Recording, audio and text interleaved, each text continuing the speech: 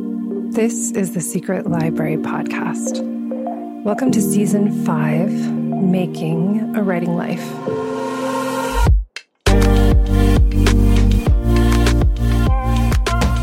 And so, we come to the end. This is episode 10 of Season 5 of the Secret Library Podcast. So we're wrapping up our conversation today about making a writing life. And we'll be discussing the topic that's changed my writing life arguably the most out of all of them. And that is rewards. Or perhaps treats would be a better reflection of how I actually talk about this. We had risk last week, so we had to come to reward next. Many people will rightly say writing is its own reward. And that's true, if a little bit sanctimonious. But what I find is that the reward that comes from writing, it's a benefit that you see in months rather than minutes. Of course, there are those days that are amazing and it feels like everything is happening and you can see the story unfolding right as you're typing or writing with a pen. But those don't happen every day. And we can't count on that, nor should we feel that we're doing something wrong if that isn't what's happening. If that isn't what happens every time we sit down. And so the importance of reward is not necessarily to convince ourselves to do something we dislike doing. But it's, we don't think of it as a spoonful of sugar makes the medicine go down. I'm not saying that writing is medicine. Rather, that the thing that stops most people from writing novels is not the chunk of time they need to sit in the chair and write. It's the 10 seconds it takes to walk to the chair and sit down. That's where we get stuck. If you've ever read the book The Creative Habit by Twyla Tharp, you may remember a story that has stuck in my mind ever since I read it. And that is the story about how she gets ready to go to the gym.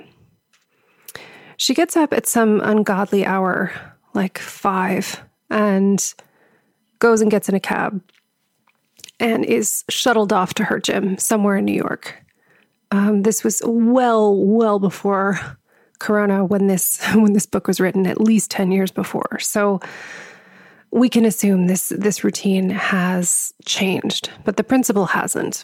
And that is that for her, the important thing is not all of the exercise that happens once she reaches the gym. The important thing is that she gets out of bed when the alarm goes off, puts on her exercise clothes, goes downstairs, and hails a cab. For her, once she's hailed the cab, the rest of the workout is inevitable. And so for her, that was the trigger, the gateway habit. And making that manageable allowed her to get the reward of the exercise. So what will help you as you continue to build your writing life after this season ends is to find ways to make that 10 seconds of walking to the chair and sitting down easier. We want to remove the friction, and reward is a way to do that. For example, how comfortable is your chair? Can you make it even more comfortable? Can you swap it for another one in the house if it isn't one you like sitting in? I like to light a delicious smelling candle from Our Lovely Goods, which is appropriately called the Old Library. And I have one burning right now as I'm recording this. The promise of the scent of one of their candles is enough to get me to sit down, just so I can light it. I have playlists that are only used for writing. So that can work if you love music and you have particular types of music that you start to associate with writing. I've seen costume jewelry work. I've seen full-on costumes make a difference. Perfume you wear while writing, and many other things reserved just for writing that you enjoy. So that walking over and sitting down becomes a reward all by itself. Given that writing is one of the activities we love having done already, and yet we sometimes fight it when it's time to start, reward is about making this easier. That little window that can mean the difference between a writing session that happened and one that didn't. There's a large amount of doubt that writers combat for a while until success feels normal. And I'm not talking about New York Times bestseller success. I'm talking about, I know that I can take this idea into a scene and that I can revise that scene into something I'm happy with. And until you get to that point where you trust that that's going to happen, there's going to have to be some support, and routines and methods to rely on can help you get to the point where sitting down to write is less scary. Starting small is one of those important factors, because doing a little teeny step and then celebrating the win that little step is cements the belief that you're capable and that you can trust yourself to make progress. Write for 5 minutes and then have a dance party. This will feel silly. It will feel foolish. It will feel even ridiculous. Why am I doing this? I haven't done anything important, you'll say to yourself. Do it anyway. We've been trained that delaying reward is the way to be successful in life.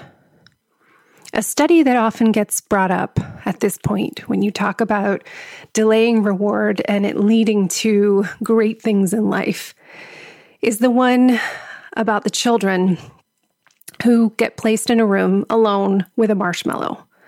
And the child is told that they will get a second marshmallow if they don't eat the first and if they wait.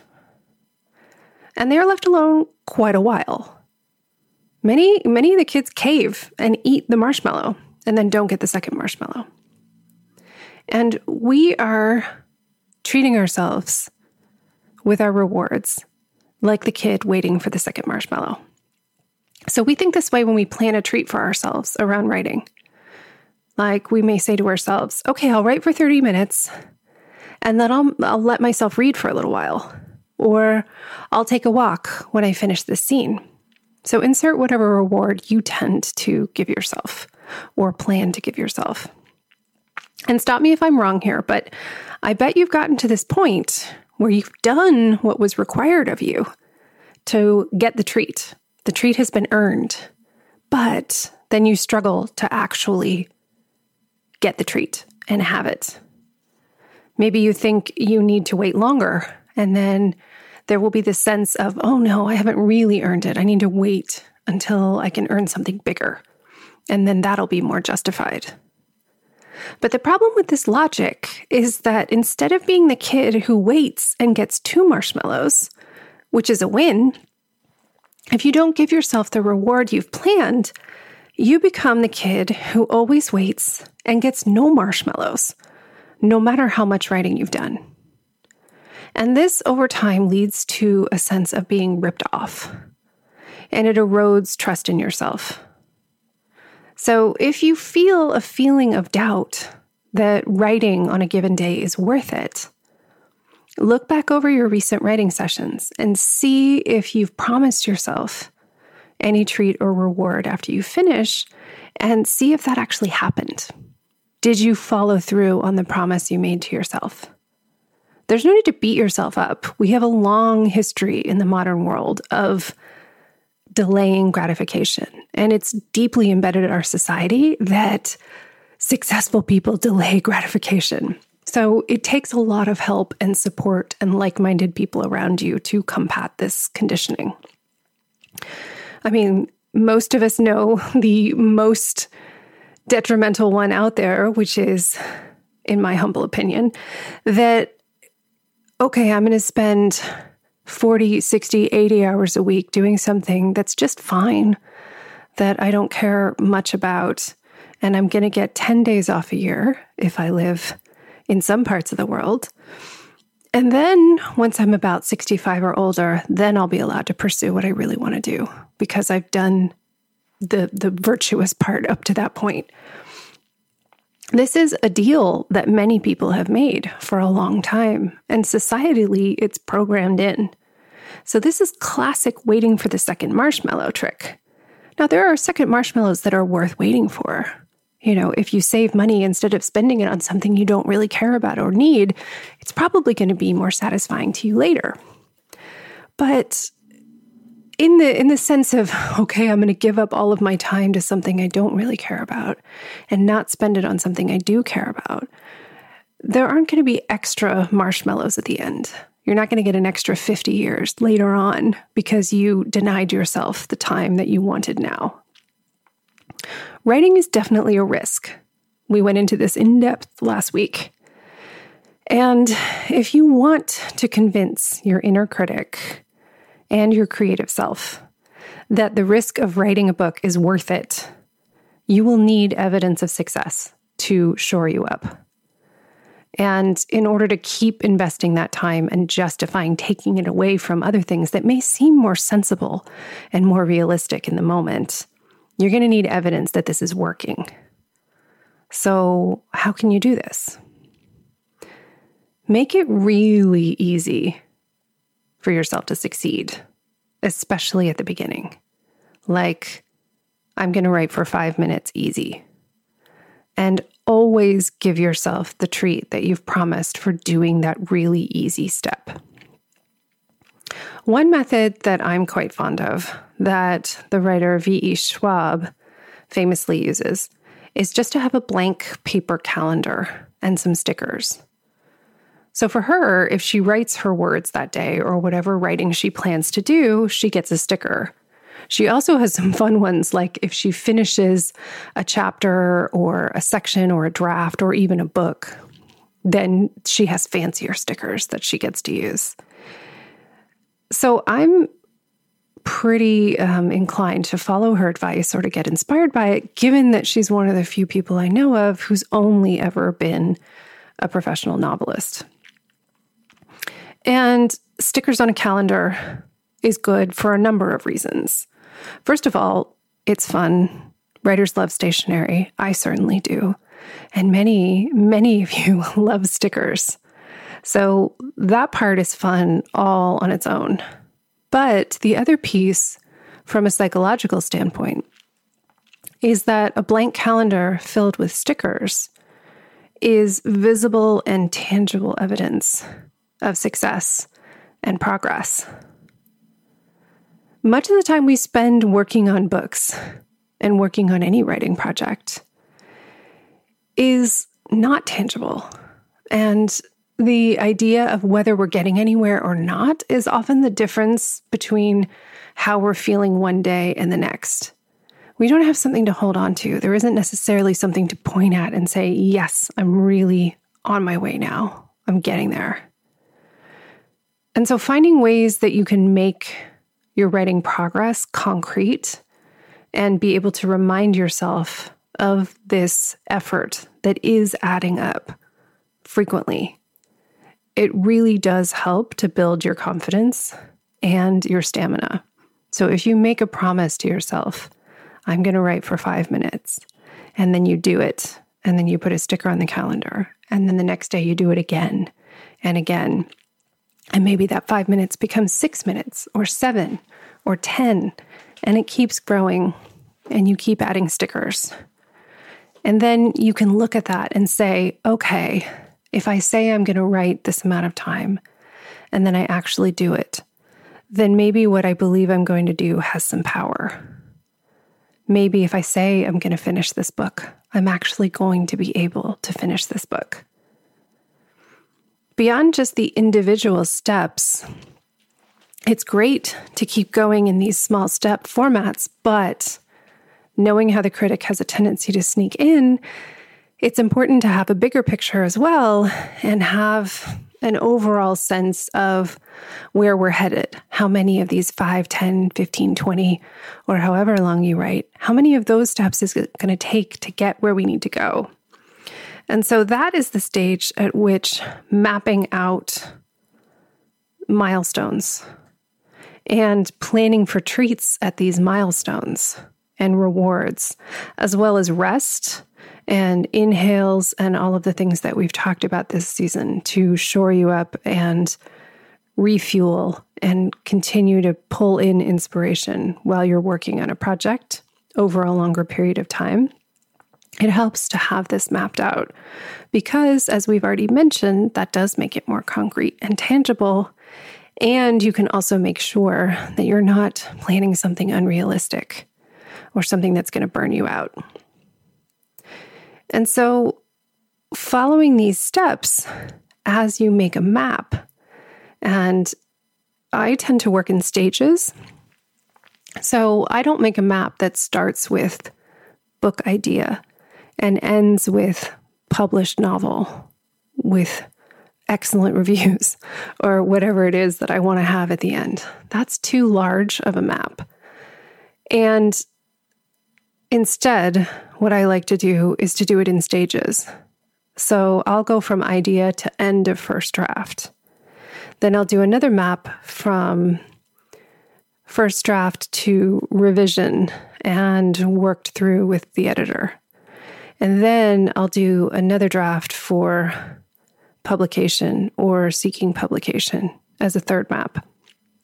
And I tend to make these on the equivalent of an 8.5 by 11 sheet of paper or A4 piece of paper, depending on where you live, turned sideways. So it is landscape rather than portrait. And I put the goal where I want to go in the top right-hand corner. I put where I am now in the bottom left-hand corner. And then I start from the top right-hand corner and work my way back, asking myself when I have the final step of, say, finished draft, then I will ask myself what needs to happen right before this. And then when I do that, I say what needs to happen right before this.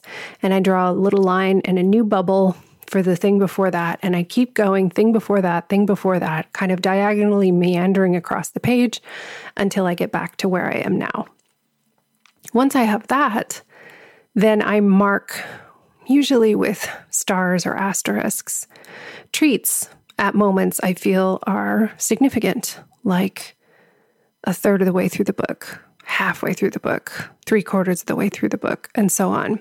There will be some sort of refueling treat and some sort of rest as well.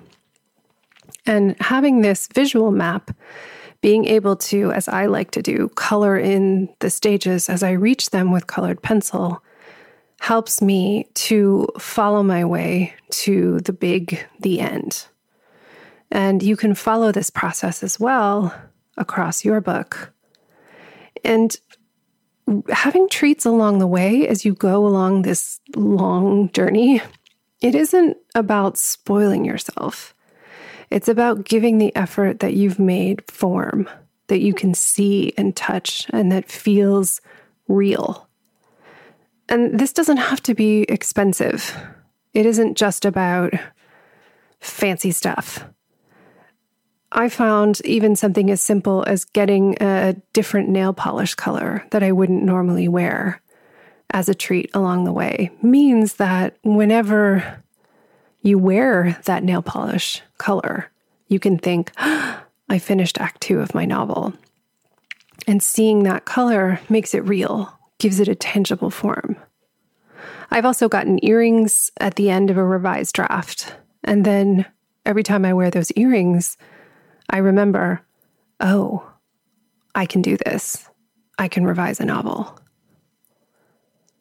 As we reach the end of this episode and this season, what I hope that you've learned from these episodes, most of all, is that you can take these questions, these inquiries, these themes that we've discussed and make them yours. So from this episode, make lists of treats. Make lists of little treats and big treats and things that you've dreamed of, especially ones that cost next to nothing or nothing at all. I find that when I crave a treat that I have to buy, often it feels like the thing I want to buy is a shortcut to an experience I want to have. Whenever I want to buy a bunch of books, and I already have a bunch of books, which is basically always, I have to remind myself that the urge to buy more books is really the urge to read more often. And so the treat that I really want in those moments is to spend more time reading, not to feel even more guilty about all the books in my house that I haven't yet gotten to. So think about those treats that are experience treats, in addition to making your dreams and your writing process tangible. And remember to claim them. There is no second marshmallow. So take this marshmallow when you reach your landmark. If you'd like some help and some tips with creating your map, or you just want a good blank calendar for stickering, you can check out a link in the show notes to get a free copy of the Your Writing Year Planner, which goes from 2021 to 2022. We make this planner every year, and in addition to blank calendar pages, it also contains prompts for coming up with treats, for making your goals more delicious, and also has a number of different formats of trackers, as well as a diagram of the map that I described here. So if you'd like a visual reference and something that you can print out, this would be a great one for you. So you can get that via the show notes at secretlibrarypodcast.com or right inside of your podcast player. I hope that it helps you to get further towards the goals that you have for your writing. I want to thank you so much for listening to the Secret Library podcast, and in particular for listening to this 5th season. It was a risk and has turned out to be a reward for me to record an entire solo season. Given that this show was built as an interview show, I wasn't sure how it would feel to fly solo. And in some ways, it was exactly as scary as I thought it would be. And in other ways, it was incredibly liberating.